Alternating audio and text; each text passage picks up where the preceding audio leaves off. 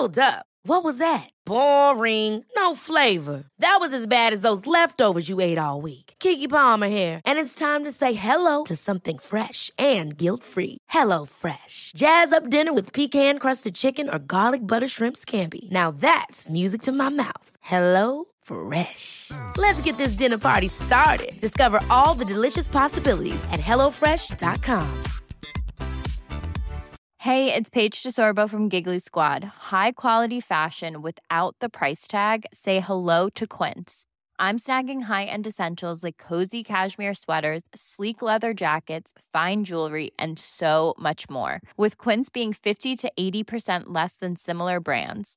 And they partner with factories that prioritize safe, ethical, and responsible manufacturing. I love that. Luxury quality within reach. Go to quince.com/style to get free shipping and 365-day returns on your next order. Quince.com/style.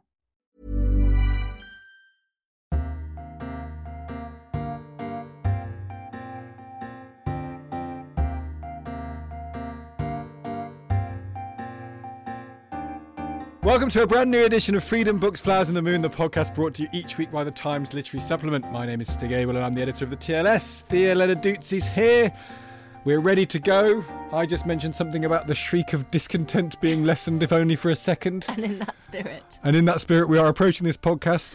My whole family had Noro this week. Oh, I'm sorry. So that's 3 children, both parents. Yeah. And I have felt off food. Really? You know me, Yeah. My relationship with food is troubling at the best of times. Yeah. I would take the pill. You have a functional relationship with food. You would never take the pill, would you? No. I would take the pill. And God, I would take the pill now. Yeah. I think more than ever now, there's no food I want to eat. Well, I think the general rule because I was ill over Christmas and completely went off food, and the general rule with anything, as far as I go with it anyway, is eat whatever you want, as much of it as you want. And just don't even think about it. Don't even think about it. I just had a crunchy just because I wasn't really hungry, and I thought, well, that'll do. It's really depressing, but I'm now high on sugar. Yeah, was the crunchy did that feel good? It was very nostalgic. Yeah, well, it's a little Madeline moment. Anything that you fancy. Am I allowed pasta and Marmite? You probably are. I mean, a staple for me when I'm ill is pasta with pasta in bianco, so it's white pasta in the white. White pasta. And what is pasta with butter, basically. And salt and pepper? Yeah, a bit cheese? of salt and pepper if you're feeling bold. Yeah, Parmesan? Well, I mean, cheese isn't going to help a kind of a troubled digestive system. No. It'd be nicer. But if you fancy it, if you feel you can have it, then my mum used to say it. a little bit of what you fancy does you good. Exactly. That feels like an Italian proverb. Must be. All right, I feel better now. The shriek of discontent has got even less in my head. Have a crunchy. Go all out. Have a crunchy. Everyone. Sponsored by Crunchy. Yeah, sit back, enjoy this podcast, have a crunchy. Here's the bit where I not only encourage you to eat chocolate, but also to subscribe to the TLS. Use this special offer code and get on board the-tls.co.uk/podcast offer. That's the best price anywhere on the internet. 5 issues for £5 or $5. Coming up this week, we have a design special of the newly designed TLS, looking at all sorts of aspects around how things are rendered fit for purpose. Keith Miller will be here to tell us about Charlotte Perriand, as Thea would exuberantly say, the designer who lived for almost the whole 20th century. Why does she matter? Stanley Donwood is an artist, author and designer of album covers, including for Radiohead. He advocates for this most democratic of artworks. And did Byron have an eating disorder? And should we care? Emily A. Bernhard Jackson has the answers, and I love Byron anyway, so why not talk about him for a bit?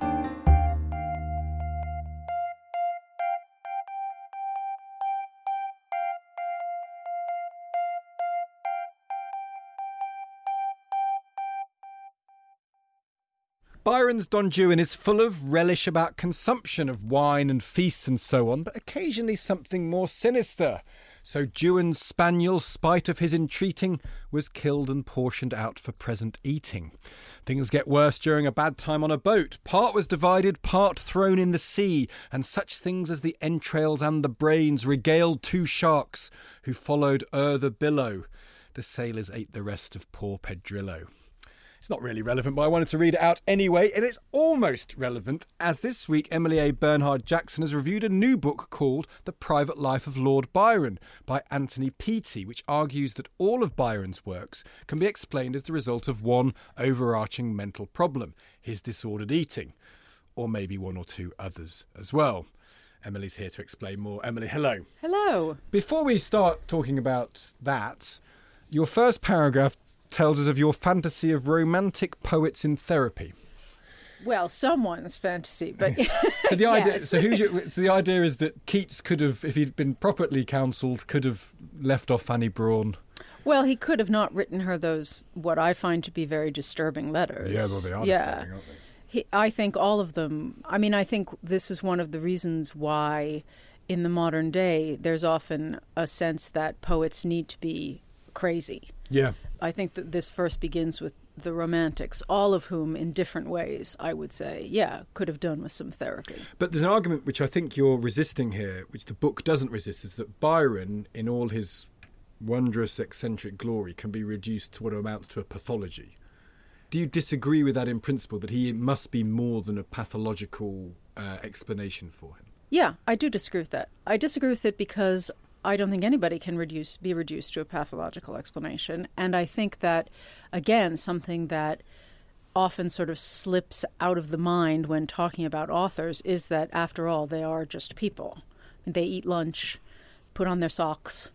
I think there is a kind of tendency for readers to forget the way in which what we're reading was produced just by a person. And I think Byron... Particularly with Byron, is because he's so lionized. And Yeah.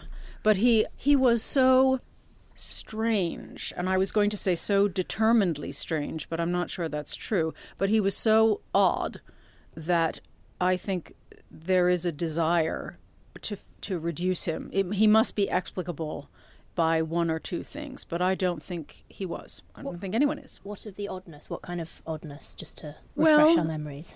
He was possibly manic-depressive. He was certainly depressive. And he might have been manic. That's retrospective diagnosis is always risky, I think. He both loved and disliked people extremely. Yeah. Undoubtedly, the way in which he was strangest was that he had an affair with his half-sister. Yeah. What is strange about that is that he doesn't seem to have done it for any moral or immoral reason.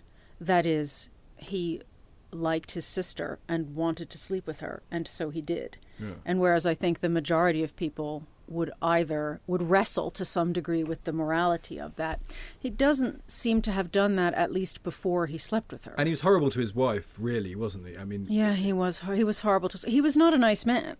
Really, and yet in some respects possibly he was, yes, because he goes off to fight in Greece and he adopts a Muslim girl at one point, I think, and pays for her, and he spends a lot of money looking after. There seems to be a generosity to him in some respects. I always say Byron liked peoples, but he didn't like people. That's interesting. And Lytton Strachey said that he didn't think that Byron was capable of having a real friend, that the kind of connection and sense of equality that a friendship requires, Byron simply couldn't manage. And I think that's true. He was very generous, but I don't think that he was a man who was made to be with other people for long amounts of time. There's one story that when his wife was pregnant, he took a room beneath her bedroom and spent the night throwing bottles at the ceiling so she couldn't sleep. Is that not true? That's not exactly true. Go on. He was in the living room while she was giving birth, so that makes it even worse. Yeah. But what he was actually doing was celebrating this fact with a friend by drinking mixed drinks, and he was knocking the top of seltzer bottles off with his cane. So he would go whack, and it would go pow, all over the place. Yes, it's not. Birth. Yes, while she was giving birth. The book argues for these pathologies. Should we just what pathology? The main one is an eating disorder. Yes, Peattie thinks that Byron had something that he calls heroic anorexia, which is essentially an anorexia that posits that control of the body is a kind of heroic act. Is that his own coinage? I believe so. It sounds like a version of anorexia generally, which is the idea that it's a system of control rather than highly offensive. Well, this is, This is very complex, right? I mean, anorexia is commonly seen as a way of exerting power over yourself because you have no other kind of power. But yeah, there's something a little uncomfortable. And do you? So his argument is that from there, a lot of other things flowed. Is that the argument? Well, his idea is that Byron felt over-maternalized by his mother, his hovering mother, and that kind of a way of gaining control over himself was this dieting, which was also a way of making himself less of a child. The difficulty, I should say, is that he makes this assertion a lot, but he is not very good at giving evidence. And why can't that just be a symptom of a complex individual anyway? That Byron may have had many things going on in his life, of which one of them may well have been issues with food, which may well have a connection to certain control issues, but that's a 10th or a 50th of his personality. That seems more plausible, I think that's doesn't true. it? And I think the thing that Petey doesn't really take into account, which I think is more important, is that Byron was a fat little kid. And I think that if you have, and not a plump little kid, he was fat. And I think that once you have been fat in a world that prizes slenderness and you experience that difference, then you will do a lot to cling on to slenderness. But what does that really have to do with Don Juan or any of the works? I only have Don Juan because I have it in my mind because I read it this year. But, this is a piece of art, magnificently constructed, a towering achievement of poetry. Do we need to draw a thick line in felt tip that says the man who created this had mummy issues? And daddy issues. Yes. Harold Bloom. Why I don't like why I found Harold Bloom so annoying was that Keats had to be wrestling with Milton and wanted to strangle him. It's just everything seems like a very oversimplification of the complex web of human relationships. Well, now you're asking me to take on the burden of every critic. Let's go after Bloom for a bit. He can't respond. You stay He can't respond. Okay, so this is what I would say. I would say we are who we were.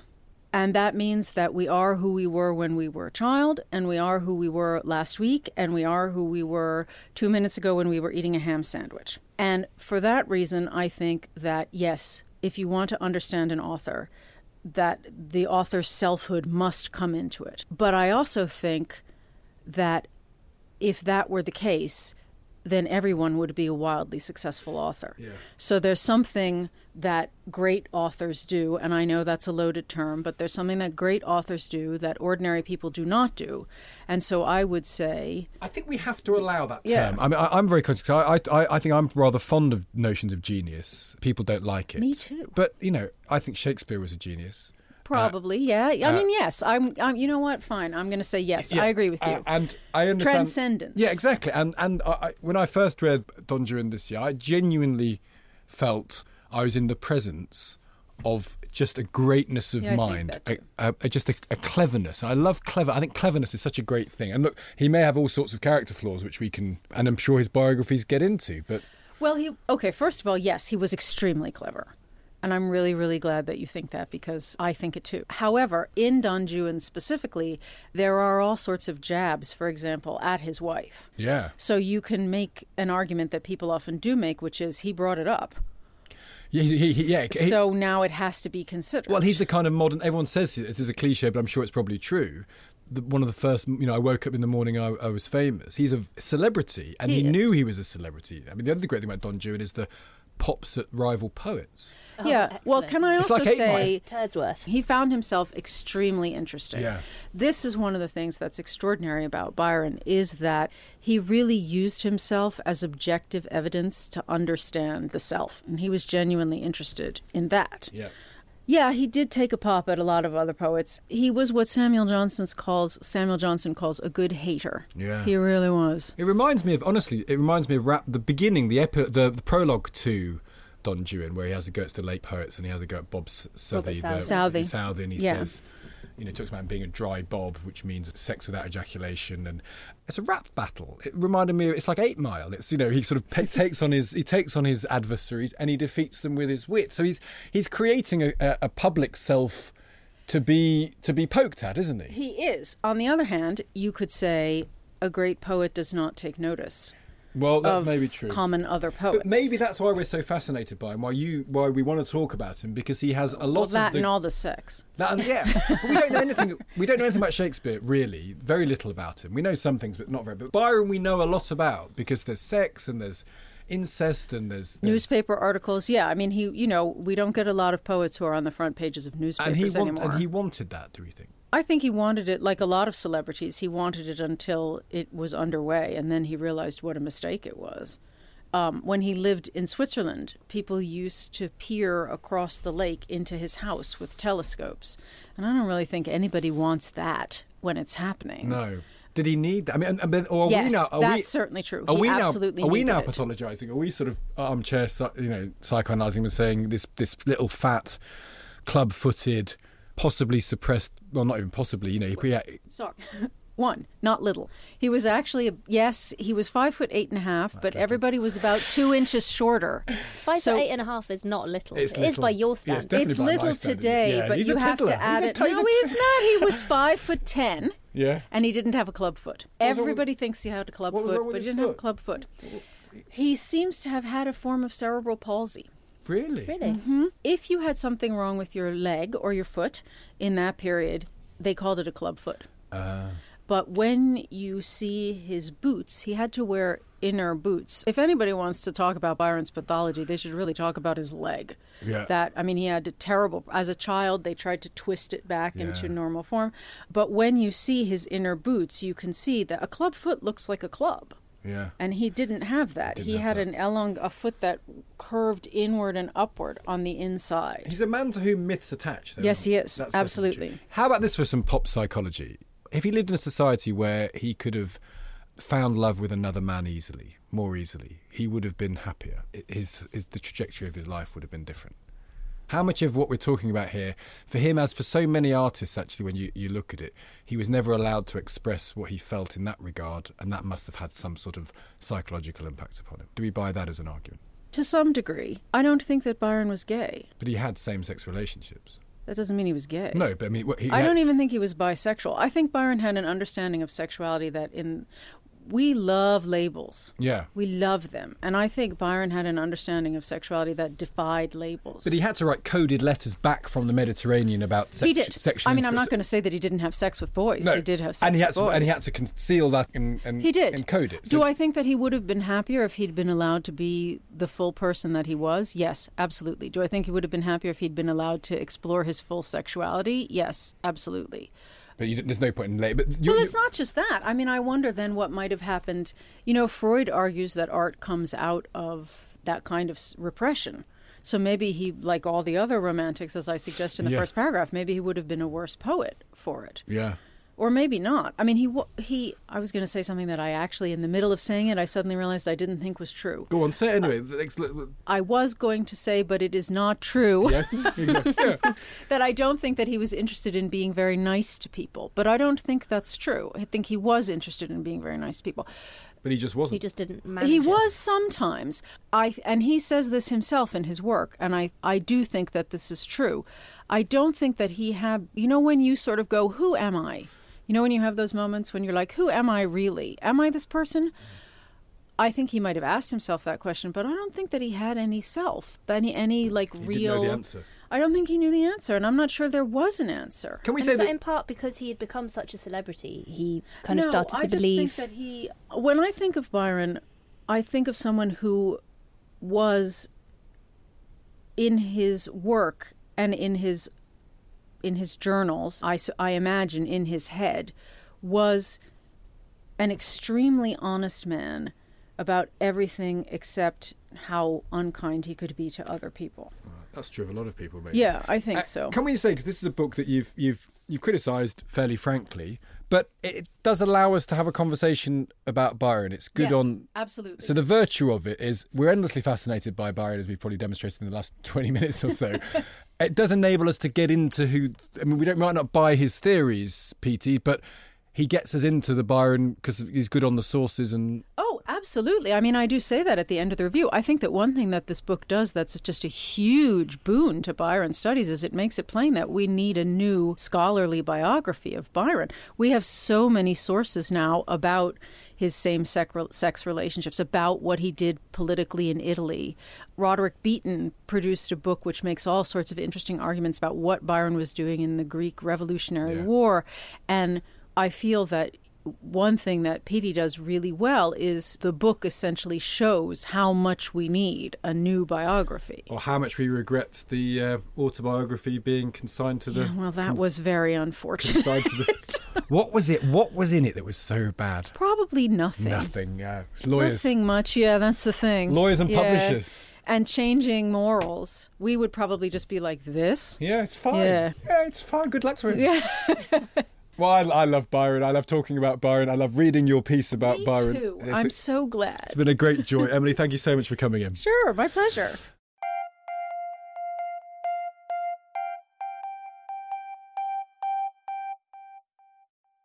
Stanley Donwood has a pretty hip CV as these things go. He's an artist who's created artwork for Radiohead with singer Tom York. He also works with Nature Wunderkind and one-time TLS fiction reviewer Rob McFarlane.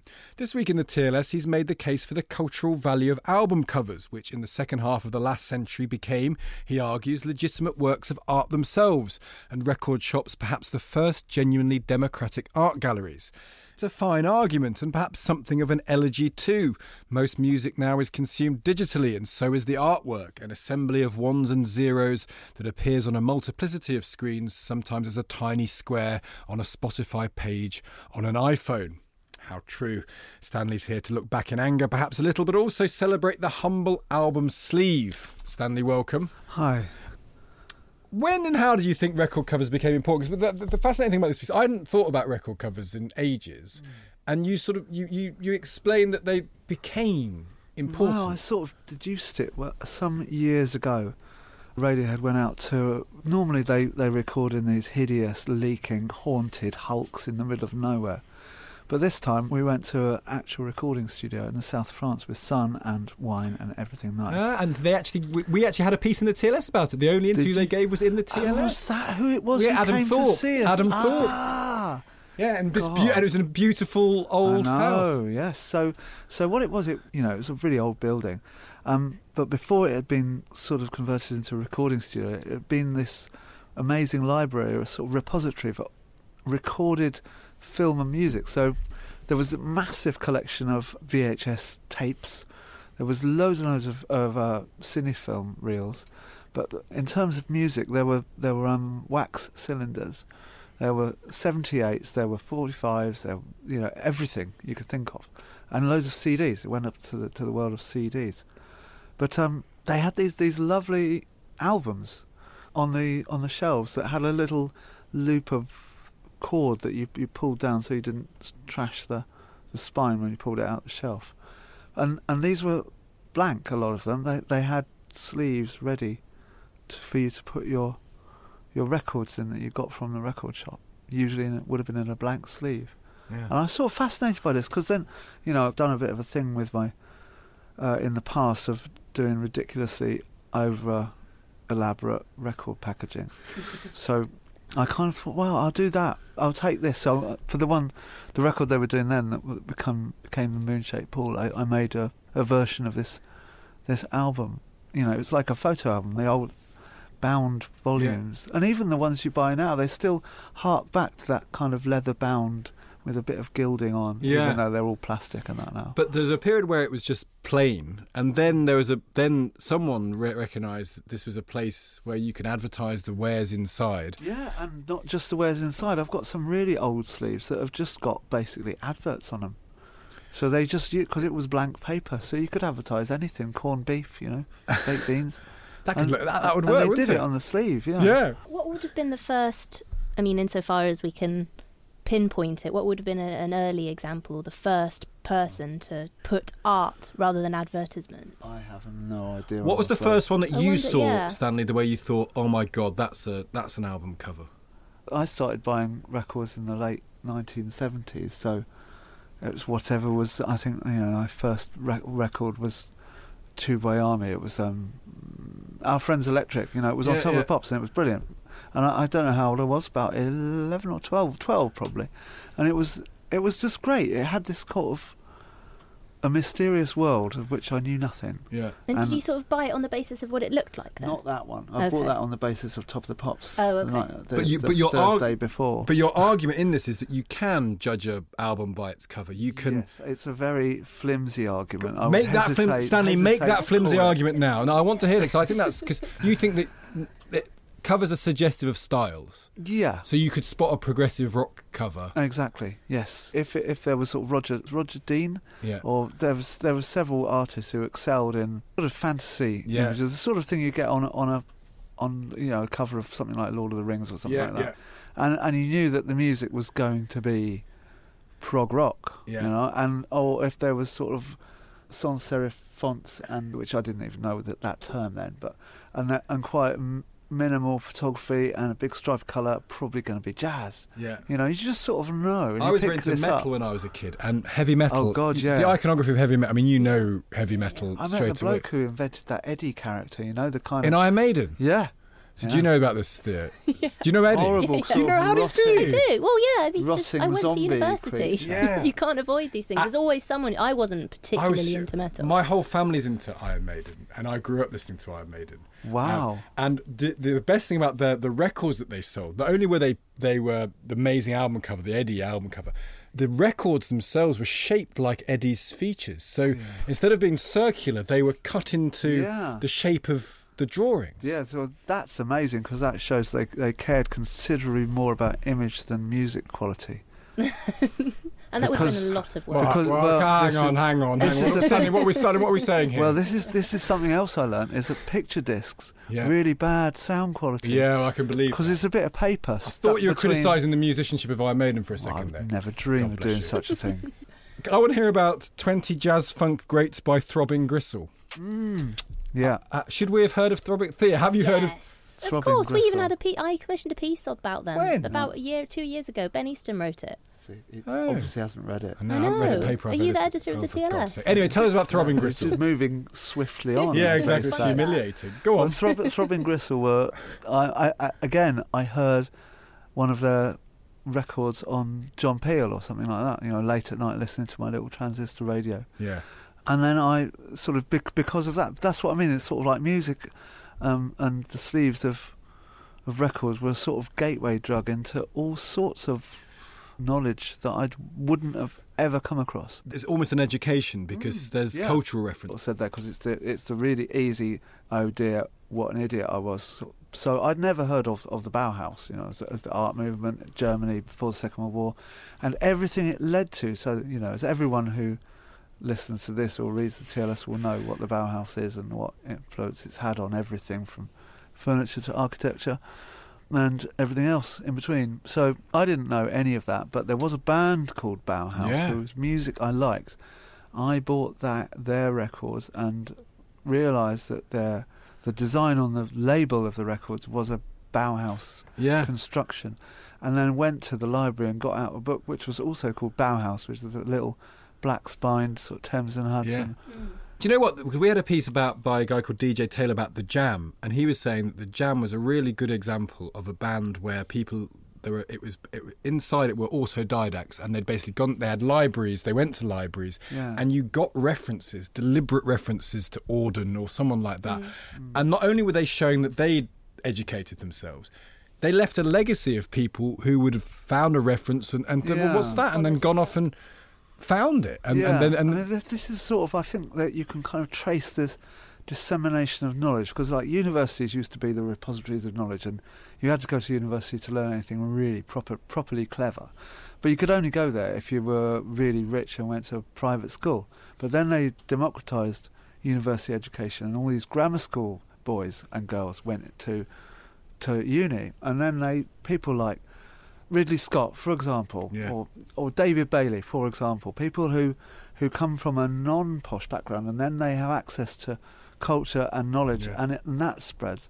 And then that spreads even further out into popular culture, and you get it on the sleeve of a 45 record in a shop in Essex, and I can go and buy it and learn all about Mies van der Rohe and all that sort of thing. Yeah.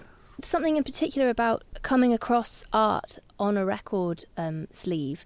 It sort of reminds me a bit of skateboard culture as well, how you can kind of come across art and music and literary references in a particular context that it's not top down, and it's almost like the art and these references are secondary to this other thing which you know you love. Yeah. So there's something non-threatening about it, and it's democratic, and it's up to you whether you follow up on them, and you don't know that they have already been judged to be good by someone else who knows. Like you say about skateboard culture, it's I think each generation has its own way in, and it has to be something that the old people, your olds, don't get. Yeah. Exactly. You know, they don't understand what it is. What do you see in that? Exactly. You know? It's And also that's the what's power- so cool, sorry, about the way you're talking about record sleeve art, is that it was designed for young people, by young people. Yeah. So there's a real sense of... Yeah, you make the point that the democracy actually goes in all directions because no one knew the value of it. They let untried people have a pop at it. Yeah. So it gave them... Like I also me. think exactly. And you've done... How many record sleeves have you done for early Radiohead? 90s? I don't know, to be honest. A lot. Many. What's your Lost track. Radiohead, and indeed, I mean, I think all music, to then turn it into an artistic representation is very hard. How do you go about designing a cover for Radiohead? Do you? It sort of differs from time to time. It's in many ways that I don't really have to do very much because it's there in the music. And you're there at the recording. Yeah. That's kind of interesting, isn't it? That when they go off to their lovely chateau in France to record, you're there as well. I was only the once. Normally it's a sort of decrepit, horrible, haunted. Man. But you are there. Are you there? But you're there as part of the process. Yeah. Yes. And what are you doing while you're there then? Are you soaking it up and then... Yeah, I guess normally I kind of normally have some ideas that I want to express, and the plan normally is that I will use the media of Radiohead's record covers to get my ideas out to the general public. But that doesn't really work. So, and while I'm there, you listen to the music, and then I kind of find that the music draws its artwork itself, and really it's fishing for it and trying to catch what it is. And they're quite a collaborative bunch. I mean, like I said, this interview that I read, they seem like quite a nice collaborative bunch. It's slightly like a religious retreat or something. So everyone, we kind of meet at meal times and talk and stuff like that, and everyone goes off and does their own things, or sometimes come together, and it's like being in a nunnery. We're a bunch of nuns, really. A rock and roll nunnery. Rock and roll nunnery. Yeah. Should we be depressed, Stanley? Because you end on a slightly low note, which is, I pretty much listen to most of my music on Spotify now. It's quite good though, the online music, I think, because I'm finding loads of music that I'd never have heard of. Even more than when you're in a record shop. Because I was thinking about the point the Theo was making about discovery. Oh man, record shops are even worse than when I was young. Now I'm even really intimidated because I've missed the point. Now. Well, when I was young, I didn't think I was cool enough because everyone was a bit older than me and really cool in a record shop. And now, like, time's just really passed, and now I'm like, kind of like that granddad character. I like record for my gramophone. Yeah. You know, that sort of thing. Are they crazy hipster places now? I bet they are. Well, I don't know. I mean, I think I probably would have become a hipster if I was cool enough or young enough. You are a hipster. Am I? Yeah, of course you're a hipster. Man, What's that? What is a hipster? Stanley's a hipster. No, what is a hipster? I don't know. This isn't helpful. No. The record shop when I was growing up in Loughborough was I'm called... glad you're here. Otherwise, we just go on and on and on about all sorts of things. What? Well, no, I mean, I'm also like I live in a relatively small town. We have 2 record shops, and neither of them are even remotely intimidating. Really? They're not intimidating places. The place I went with as a kid was a place called the Left-Legged Pineapple, and it was more of a... That was the name of the shop, but it was more of a CD shop. I was there, but even then, I remember going through CD racks. And make a different noise. Clack, Yeah, exactly. That was a place. I mean, now we're old. We're the worst. We're kind of nostalgic hipsters here, aren't not we? that kind of flat. Yeah. But do you think the artwork suffered digitally? Is that an art? I mean, is that an argument? Well, by the time I started making records, which was about 1994, it was already CDs. There was vinyl. Because I remember before we did anything, me and Tom went into some shop in Oxford High Street, like HMV or one of the big ones, and they have high ceilings, a great big wall covered in 12-inch records. And we was like, right, so we've got to do something better than all of those. And we're like, how did they do it? I was like, most of them got faces on them.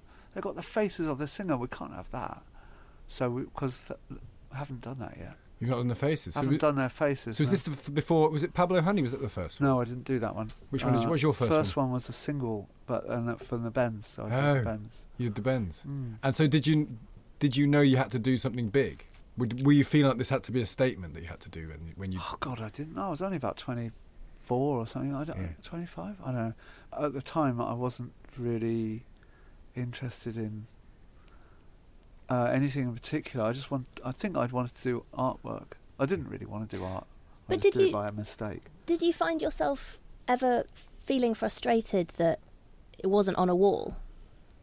Like a painting? Yeah, I mean, all of the artwork that you'd done, these beautiful things that you'd created, did you ever feel slightly like you wanted it to be on a wall rather than, if you think of a record shop, you could only, unless you pulled it out, you'd only see kind of 2/3 of it. Unless they sold loads and then they put it on the wall.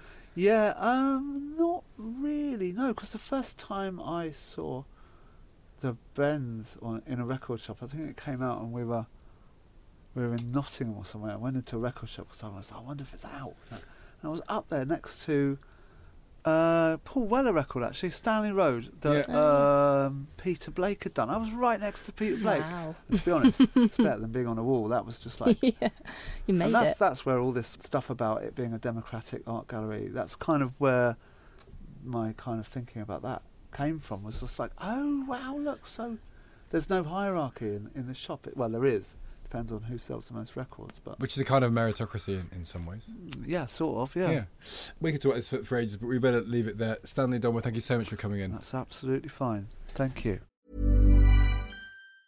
Many of us have those stubborn pounds that seem impossible to lose, no matter how good we eat or how hard we work out. My solution is PlushCare. PlushCare is a leading telehealth provider with doctors who are there for you day and night to partner with you in your weight loss journey. They can prescribe FDA-approved weight loss medications like Wegovy and Zepbound for those who qualify. Plus, they accept most insurance plans. To get started, visit plushcare.com/weightloss. That's plushcare.com/weightloss. Hold up. What was that? Boring. No flavor. That was as bad as those leftovers you ate all week. Keke Palmer here, and it's time to say hello to something fresh and guilt-free. HelloFresh. Jazz up dinner with pecan-crusted chicken or garlic butter shrimp scampi. Now that's music to my mouth. HelloFresh. Let's get this dinner party started. Discover all the delicious possibilities at HelloFresh.com. Even when we're on a budget, we still deserve nice things. Quince is a place to scoop up stunning high-end goods for 50 to 80% less than similar brands. They have buttery soft cashmere sweaters starting at $50, luxurious Italian leather bags, and so much more. Plus, Quince only works with factories that use safe, ethical, and responsible manufacturing.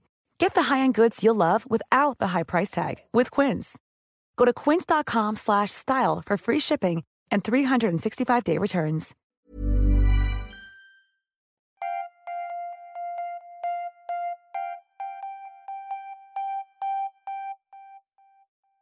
Charlotte Perriand, the designer and architect, and we'll talk about why the words should go that way round in a moment, was born in Paris in 1903 and died also in Paris 96 years later. There's a neat loop to her life which spanned the whole of the 20th century, and her career which, in a way, Keith Miller suggests this week, circles back to a simple choker necklace made of ball bearings, first conceived while a student in the mid-1920s. But don't let this idea of neatness fool you into thinking there weren't many phases to Perriand's creation, which moved from the luxe industriel, lots of steel and pony skin, to cheapish prefabs made of plywood, and the nature-led projects of the 1950s and 60s, most famously a mountain township near the French border with Switzerland. For those unfamiliar with Perriand's work, by the way, I highly recommend Google imaging it, or some other search engine, and you might spend a pleasant hour imagining a new life for yourself, as I did. Don't say that, Thea. It's amazing. Yeah. I went down such a rabbit hole. I mean, yes. Anyway, Keith Miller has read 4 volumes by Jacques Barsac on Perriand's complete works, and he joins us in the studio to tell us more now. Hello, Keith. Hello. Well, it's difficult to know quite how to pitch a piece on Perriand, I think, because it's not necessarily a question of remembering this forgotten or neglected figure, because she's not really either of those two things. No, and I think, she's responsible, or collectively responsible with a team of other designers for a very, very sort of canonical, high modernist look. She made furniture, but she also kind of orchestrated interiors for a number of Le Corbusier's projects before and after the war, and then the stuff she did on her own later on is a very sort of distinctive, kind of chunky mid-century aesthetic. But is she well known? I mean, it may just be my own ignorance, but this didn't feel like a figure who well, it's kind of fair to say that people will know Le Corbusier and Jean Prouvé and people who she worked with more. I agree with that. I agree with that. I think they don't know Prouvé as well as they should, to be honest. But people who are at all interested in 20th century design will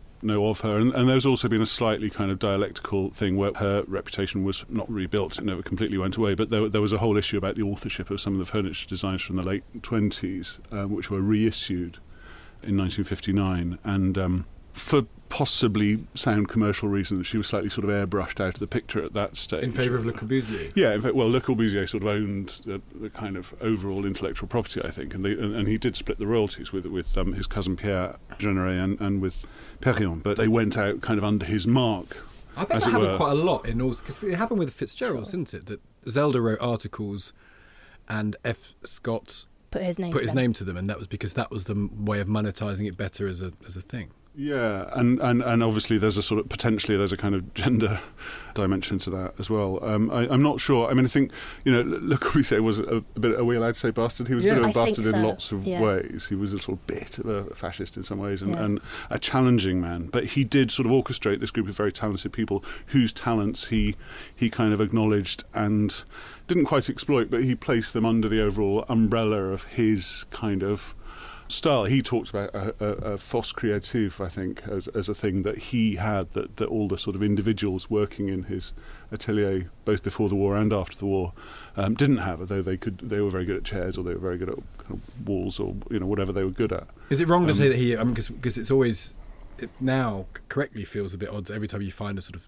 female artist to sort of trace this influence in her life as this dominant male. But is that probably true in the sense of Corbusier? Did he shape her the way she created things? I think it's really hard to tell. I mean, the development. I've got a proof of the page in front of me, and there's a very celebrated set of images where she, as it were, modelled on this sort of chaise longue, which is made of two arcs of tubular steel with a sort of sinuous bit that you recline on top of it. And it's very, very sort of recognisable, canonical, modernist thing. And the drawings for that are in her hand. So I think a lot of the kind of credit for devising that goes to her. However, there are broadly similar things in different materials that quite a lot of people are producing. This is a sort of zeitgeist thing. So even beyond Le Corbusier's atelier, and the question of whether he dominated that in an unhealthy way or a chauvinistic way, there was this sort of sense of fellow travellers, I think, at the time. I mentioned in my piece that there's a sort of device that Perriand uses in a very elegant armchair, which is clearly sort of pinched, basically, from Marcel Breuer, who's one of the people at the Bauhaus just a couple of years earlier. So there's a lot of kind of cross-currents in a lot of different directions. And, the fact, if you like, the sort of scandal is that there's only one Charlotte Perriand, so we can't infer too much from her case because there aren't enough women working in the industry for us to sort of see patterns. And she herself seems to have been incredibly sort of reticent about being viewed as a kind of, a woman designer. She wanted her sort of private life kept out of the office. She sort of demurred when sometimes attempts were made to kind of flatter her as a sort of somebody who automatically understood kind of the nurturing side of domestic design, and she sort of responds to comments like that with just a sort of dignified silence, really. So I would, on the basis of quite a sort of scant engagement, I wouldn't want to put her gender at the forefront of her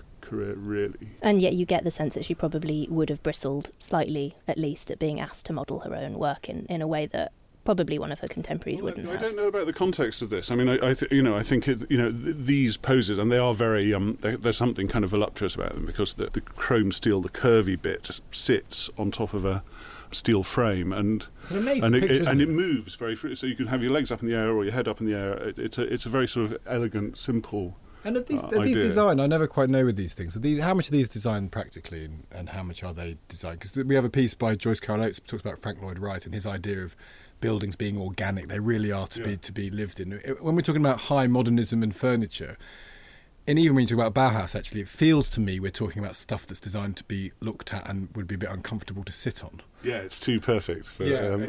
Well, I don't know. I mean, I have, my partner has, and I now occasionally sit in a cheapo copy of Charlotte Perrion's Chairs, and it's too small for me. Yeah, well, you're a big lad though, Keith. But it's like a normal sofa. A Habitat sofa isn't too small for me because I can adjust myself on it, whereas this is very rigid in terms of, you can put your legs up in the air, but your bum's got to go in a particular place. So there is this sort of, it's another of these slightly sort of lazy critical discourses around modernism, that it's too rigid and that the human imperfections are sort of never. And I think, actually, like somebody like Le Corbusier, who's, and we know a lot about what Le Corbusier thought he was doing because he wrote a lot, and he wrote a lot of kind of polemic, and he wrote very beautifully. He wrote a lot. I think he has got this sort of sense of high art, and there's a point at which kind of functionalism is elevated, and he actually only uses the term architecture very sparingly to talk about the correct and magnificent play of forms in light or something, and he sees it as a sort of an aesthetic realm that's slightly over and above the more utilitarian consideration, and that feeds down, like Perron talks about liberating materials that she's using in the late 20s from the ghetto of hospitals and schools and sort of industrial where they're actually being used. Where they're actually being used in a much more kind of workaday way, and there's loads of tubular steel furniture starting to happen because the technology for extruding it and producing it is just coming online. And you mentioned Le Corbusier's politics before. Her politics clearly influenced her work. Is it fair to say that it increasingly influenced it as she found her own feet and became more of a designer in her own right? I think it increasingly led to sort of tensions with Le Corbusier. It's a slight sort of calumny to call him a fascist, but he does occasionally use anti-Semitic language. One of his friends was a fascist. It's partly about the very complicated politics of France during the war years. I mean, he did go to Vichy France and he did try and get commissions from it, and then he came back to Paris. And after the war, he became a kind of great apostle for the better future and a rebuilt world that was going to be more egalitarian. So, but she, I think, is just very strongly socialist. She thought very seriously about going to live in Russia for a while in the 1930s, and she continued to hold those beliefs as far as one can tell. But yes, her biggest architectural commission is designing a ski resort, and I'm not sure how socialist that is. Really. Yeah, I think it was a private commission for the Maharaja. And, were her politics divorced from her designs? I mean, is there anything you can do to link the two together? Maybe not. Well, Keir Hardie said nothing is too good for the working classes. He was spotted dining at the Savoy, and actually there's no reason not to do any particular gig you get as well as you can possibly do it, I suppose. Yeah. And also, I think through Perron worked with this guy Jean Prouvé, who was a great pioneer of mass production, and he actually started to think about how you could use the techniques of industrialization to roll out all the brilliant ideas that everyone had been having in the 20s and 30s. Le Corbusier at that point was also thinking more about kind of mass, or more pragmatically maybe about mass housing. He'd done a lot of very utopian, very drastic schemes before the war, but after the war there are these things called the Unité d'Habitation, which are like a kind of one-size-fits-all, very ingenious, not unproblematic, but kind of magnificent. The first time you sort of have that sense, which we're quite familiar with now, of sort of high couture having a sort of high street, real-world application. So you might have things that are done at the highest end, but there is a clear pathway from that to mass production and general usage. A number of factors come together after the war, one of which is the war, so you need to rebuild a lot because a lot of stuff's been flattened. And there's a sort of slow advance of technology, and it all kind of comes together and suddenly a lot of the paper dreams of kind of 20s and 30s do turn into reality.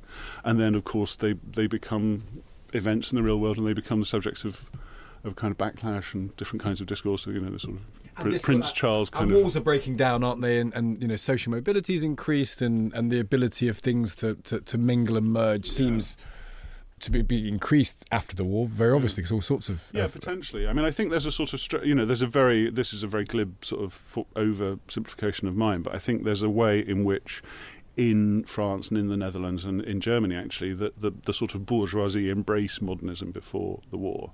And, for example, a lot of refugees from Nazism brought their Bauhaus furniture with them, whether it was to New York or Tel Aviv or London, So they're kind of individual vectors for a set of ideas. and they themselves kind of take up maybe slightly more influential social positions in the normal run of the progress through their own lives and their own careers. Partly just the ideas kind of take a while to bed in, I think. She wasn't in Europe during the Second World War, or she wasn't by the time the Nazis rolled into Paris. She was in Japan. Yeah, she was on a kind of design quango, basically. She was there for a sort of French kind of design organisation to look at Japanese design. And she was already interested in it, and as were a lot of the modernists, the idea of purity and the idea of the aestheticisation of everyday life. Obviously, that's really embedded in Japanese culture, you know. And then she was interned, and she had to spend a couple of years in Vietnam, which is where she met her second husband, I think, possibly already in Japan. Anyway, but that continues to be very influential. A lot of her sort of furniture from the 50s and 60s is quite Japanese looking. Yeah, she found a sort of tradition being new, a way of bringing the two supposedly opposing things together. Yeah, absolutely. And I think, you know, slightly avant la lettre, she seems to have got more interested in sustainability as well. I mean, you know, that's a very sort of happening word now, but it's not a great insult to her to say that she wasn't particularly interested in the craft herself. She wasn't she designs very tactile objects, but then other people tend to make them. It sounds like she's kind of right. I mean, I know you don't think she needs to be rediscovered, but she's kind of feels slightly ripe for rediscovery or more broad discovery, don't you think? I would think so. Why did you lose yourself? What part of it? It's that whole period of kind of 1950s architecture when Jean Prouvé was working on his kind of big unité d'habitation that you were talking about, that sort of style. I love it so much. It's just my ideal, with the kind of the use of wood on the outsides and all of these cheap fabrics, and the fact that they would commission these spaces with a real sense of the space that a human needed to live well. Yeah. Not just to exist, to live well. Sometimes a lot of the designs from the 20s and 30s are slightly kind of monastic, except for these big, very expensive villas. And really thinking about where they were building them. So if you look at Périllan's buildings, the township that she built in the Haute-Savoie, you've got the use of glass that reflects the hill, the mountains, so that the space, they absorb each other in a way that you wouldn't necessarily think, really modernist architecture is going to look terrible on a beautiful alpine mountainside, but it doesn't. And the roofs of at least one of the blocks do a sort of zigzag, so they're actually mirroring the form of the mountains. Well, so that's why. All right, well, I'm going to go off and Google it. Everyone listening should go off and Google it. Keith Miller, thank you so much for telling us about it. Thank you. That's all we have time for this week. Our thanks go to Emily Bernhard-Jackson, Stanley Donwood and Keith Miller. Do have a look at our design issue of the TLS and read at least these two pieces as well as what you've heard on the podcast. Joyce Carol Oates does Frank Lloyd Wright, and there is just an extraordinary piece of writing about the layout of Auschwitz by Nikolaus Waxman.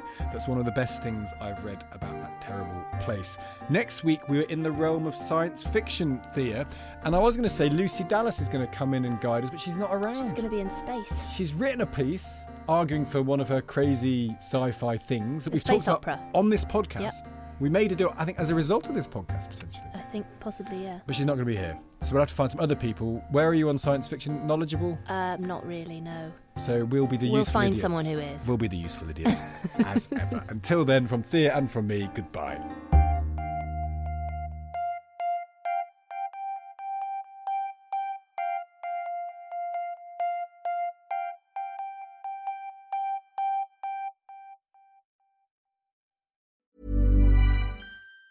Even on a budget, quality is non-negotiable. That's why Quince is the place to score high-end essentials at 50 to 80% less than similar brands. Get your hands on buttery soft cashmere sweaters from just $60, Italian leather jackets, and so much more. And the best part about Quince, they exclusively partner with factories committed to safe, ethical, and responsible manufacturing. Elevate your style without the elevated price tag with Quince. Go to quince.com/upgrade for free shipping and 365-day returns. Hold up. What was that? Boring. No flavor. That was as bad as those leftovers you ate all week. Keke Palmer here, and it's time to say hello to something fresh and guilt-free. HelloFresh. Jazz up dinner with pecan-crusted chicken or garlic butter shrimp scampi. Now that's music to my mouth. HelloFresh. Let's get this dinner party started. Discover all the delicious possibilities at HelloFresh.com.